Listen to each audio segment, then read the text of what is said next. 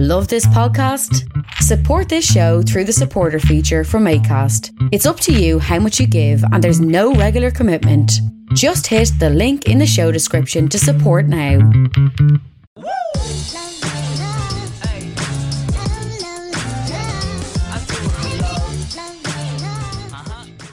You're very welcome to another episode of the Scaling Your Business podcast, episode 162 of the year, which might be the last episode of 2021. And we're delighted to be joined by Rory O'Connor, the founder and CEO of Scurry. Rory, you're very welcome to the podcast. Thanks very much, Ian. Delighted to be here.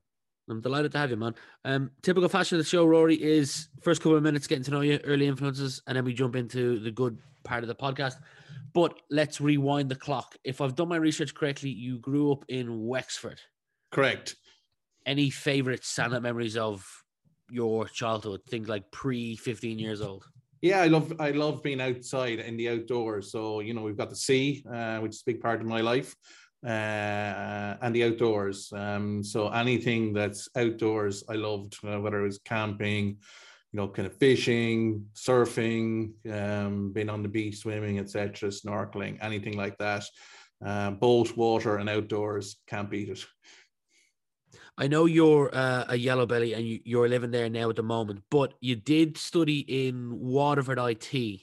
According to your LinkedIn, it was entrepreneurship. So I'm curious to know, why did you pick that to get a degree in? So I did that. I kind of left after school. I went to WIT for about a year. Didn't do so well in WIT for the first time that I went there.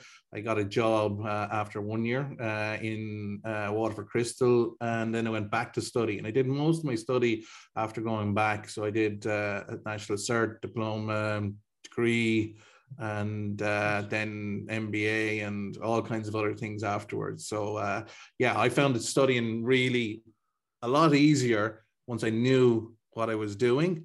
I found it very difficult in the beginning, kind of picking something and finding it relevant for me.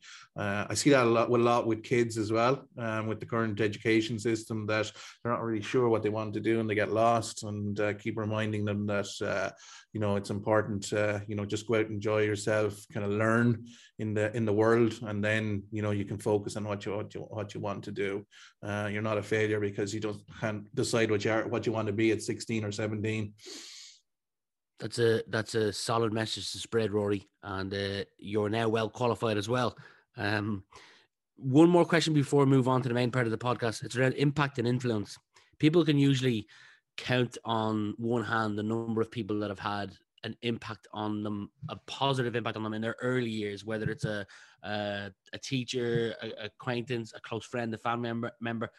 And what I mean by impact in their early years, such an impact in their early years that it's help them become the person they are today. Does any one particular person spring to mind for you? Yeah, I think when I joined Waterford Crystal, there was a guy there who I worked for, and he was the head of customer service, a guy called George McDonald, and yeah, he just you know, kind of saw something in me, encouraged me to go back and do my education, encouraged me to kind of, you know, do my best in work, and I think. You're right. Having somebody like that can change somebody's life, and yeah, I think he was a big influence on me. And then as I went on after that, there was a couple of other people, but I think that was the biggest influence really at that stage in early formative years of my life. Yeah. Well, shout out to him. You've mentioned Waterford Crystal twice now. I'm assuming on your LinkedIn, it was called Waterford Wedgwood. That's the holding company, if I'm correct. Exactly, yeah. So gotcha. It was PLC, yeah. So you started there in 1991. You spent, you spent over 13 years there. The question I have here is, knowing now that you're the CEO of Scurry, what lessons did you carry from your time there to now being the CEO of Scurry? And what I mean by lessons, any kind of skills or behaviors that you honed or worked on during those 13 years that still stand to you today? Yeah, I think I learned a lot there. I think it was very formative in terms of my development. Started kind of right at the very bottom. I think one of the main things was that if you worked hard, there was all kinds of opportunities for you. So with work and dedication, you could make progress.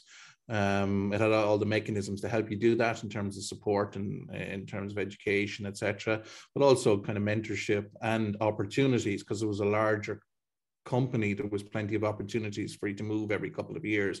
So I essentially probably moved role and kind of got promoted nearly every second year. And I kind of planned that maybe after 5 or 6 years I'd move on, but there was always another nice job, and kind of ended up in there kind of 13 years. And the other thing was I moved across a couple of areas. So I started off in customer service, went into sales, and spent some time in marketing. So yeah, I got a kind of a pretty wide kind of understanding of how the sales and marketing operations work. Very cool. You're now the CEO of Scurry. Rather than me give the 30-second commercial, elevator pitch, whatever you want to call it, you do a much better job. So the mic is yours, Rory. Yeah, so Scurry is basically a carrier management platform. What we do is we integrate delivery options to retailers to make it easier for their customers to receive their goods. It's quite as simple as that, and that seems quite a simple thing, but actually behind it all, it's not quite rocket science, but it's a little bit complicated, and we take that complexity away, take the friction out of it for our retail partners. There was a blog put on your site, and I don't know if you were the author of it, so you might not be familiar with it, but it was around our 5 delivery predictions for 2022. And one thing that shocked me was it says UK returns, not global, UK returns are predicted to grow by over 27% by 2023, costing retailers an estimated £5.6 billion. Have you your own thoughts on how just that issue alone, returns, can perhaps be improved or tackled? Yeah, I do. I think, returns we need to think, sustainability really. And, the way retailers sell, impacts returns. Of course, there's some things that, when you have a cooling off period and, kind of selling regulations and law, that means that people can actually return goods, which is good, obviously, for the consumer, but it does have a consequence. So there are serial returners, people who buy 5 or 6 items with a view of, wearing one and returning the other, 4. That has impacts on the, on the supply chain, and not only on the supply chain can manage it, but, for sort of sustainability in the long term.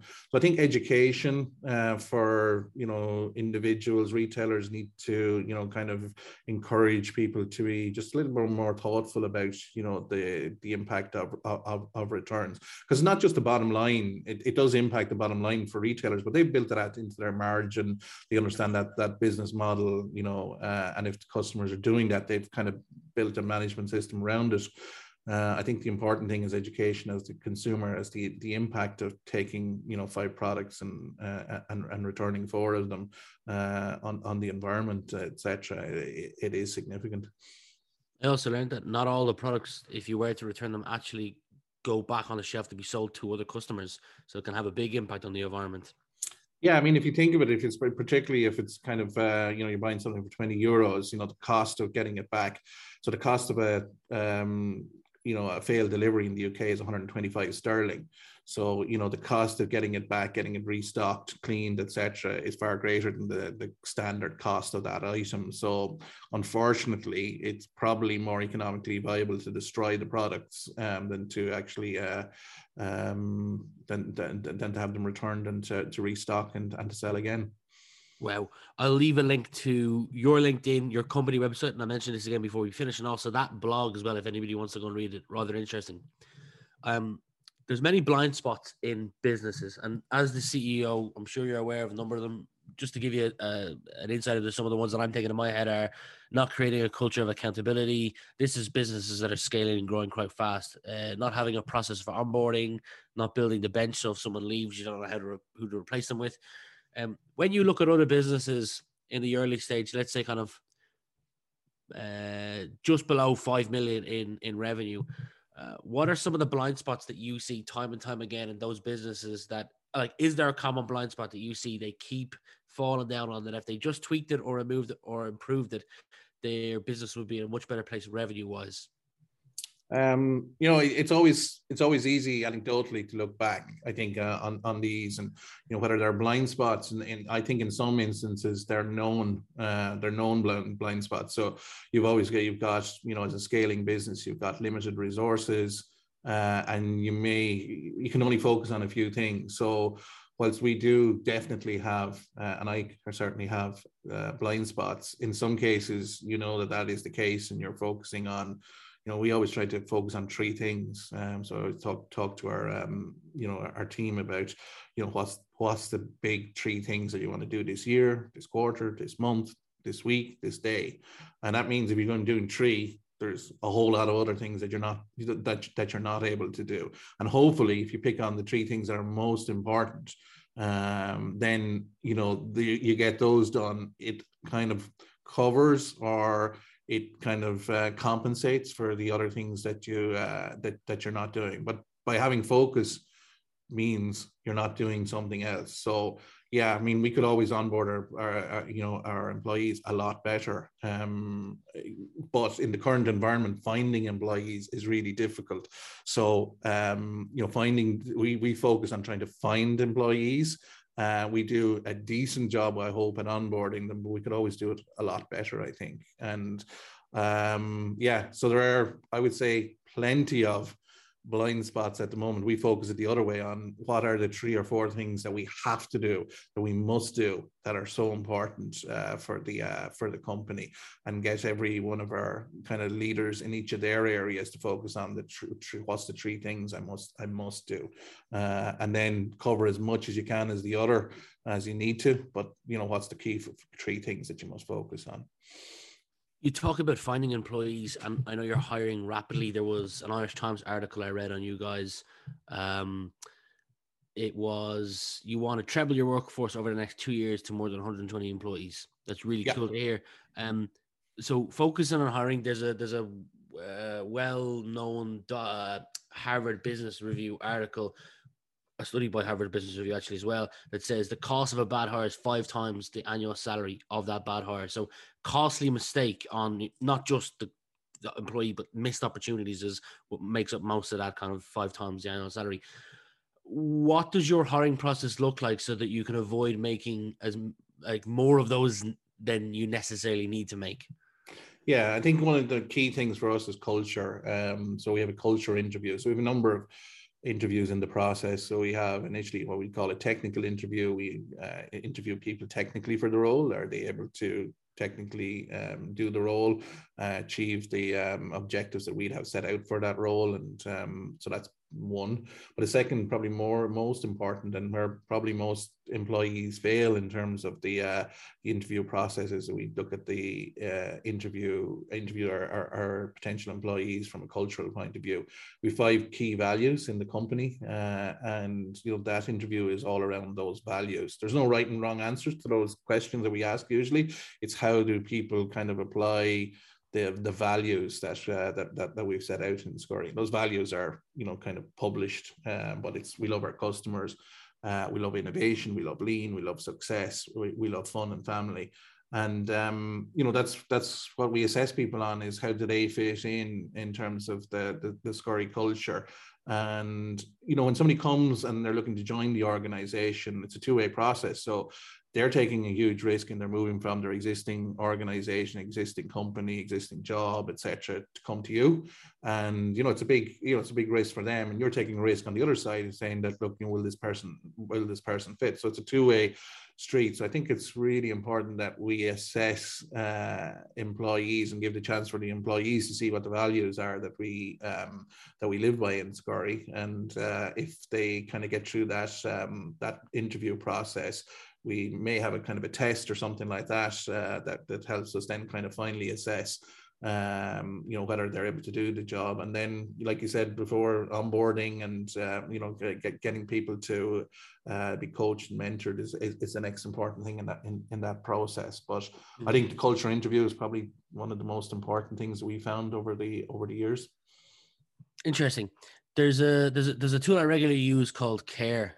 It's just like a quadrant, and it stands for keep, attain, recapture, and expand. And you look at it kind of once a quarter and fill out accounts. So accounts that you want to keep, ones that you want to attain, recapture, and expand. And it kind of gives you a picture of, starting how you plan to kind of grow over the next quarter, if not year.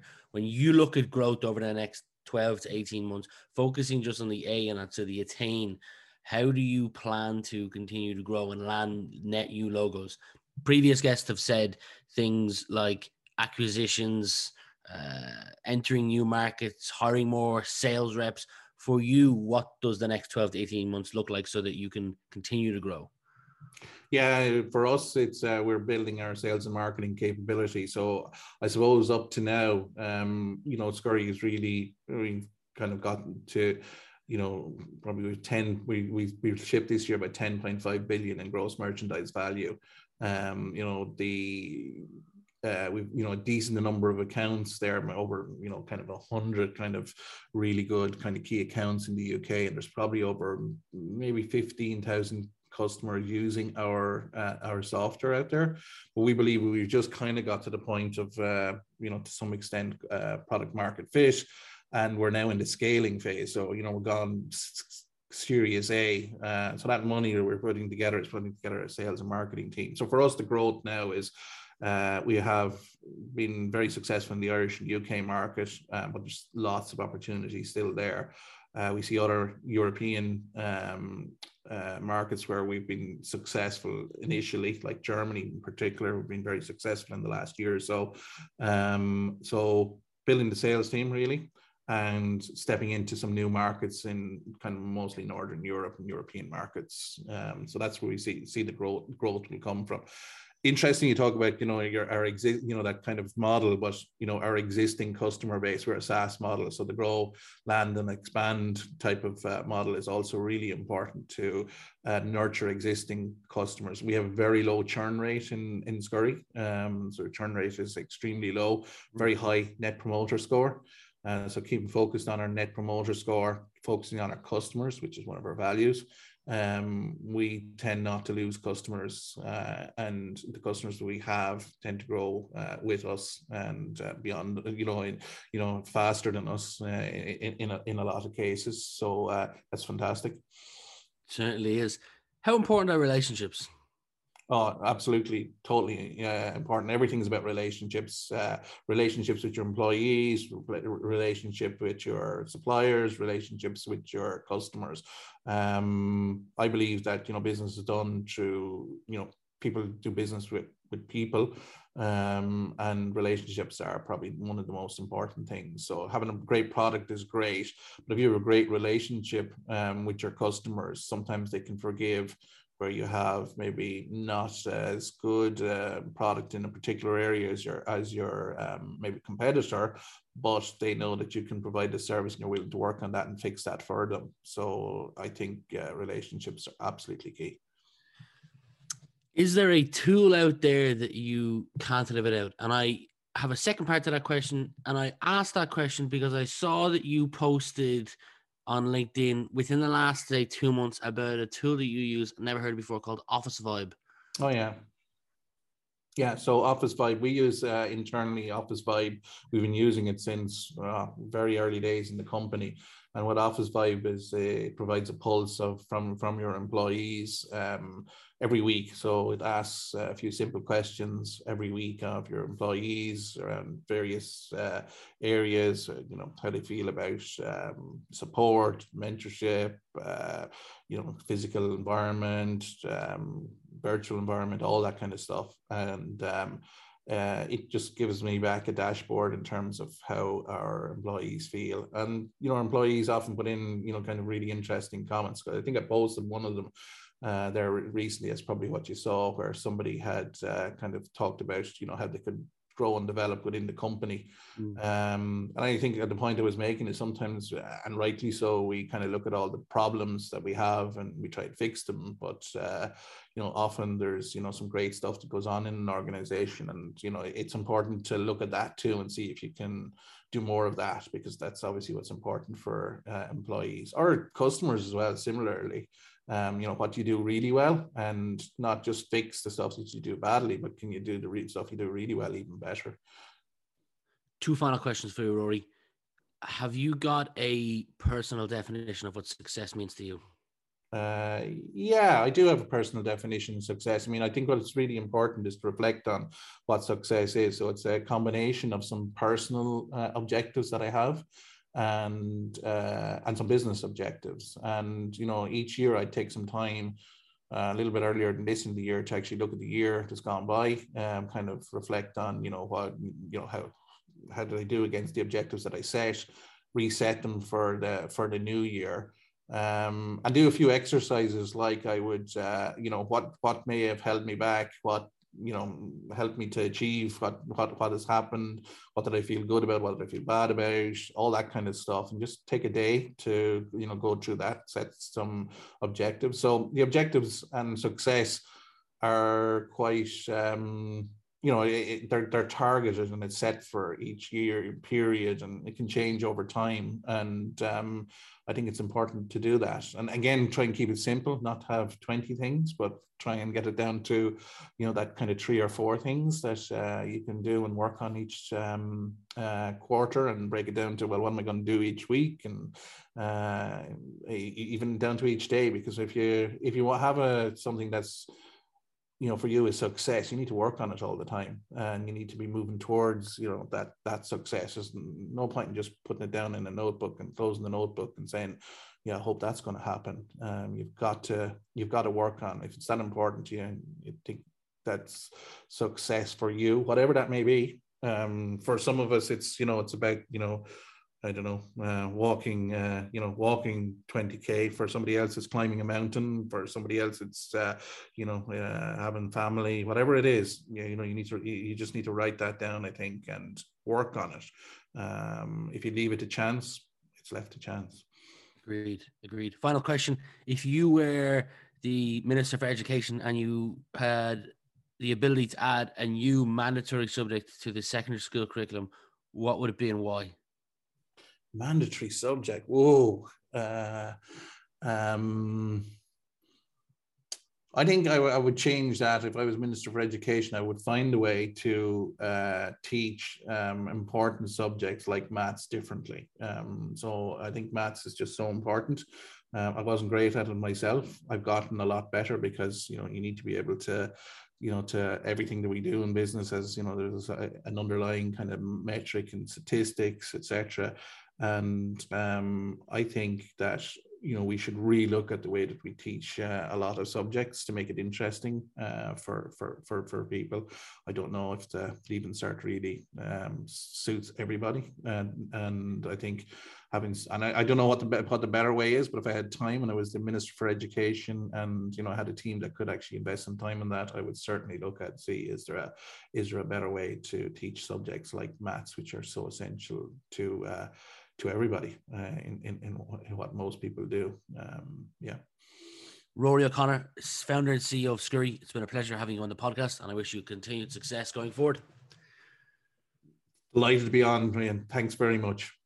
If young Metro don't trust you, I'm gonna shoot you. Beautiful morning, you're the sun of my morning, babe. Nothing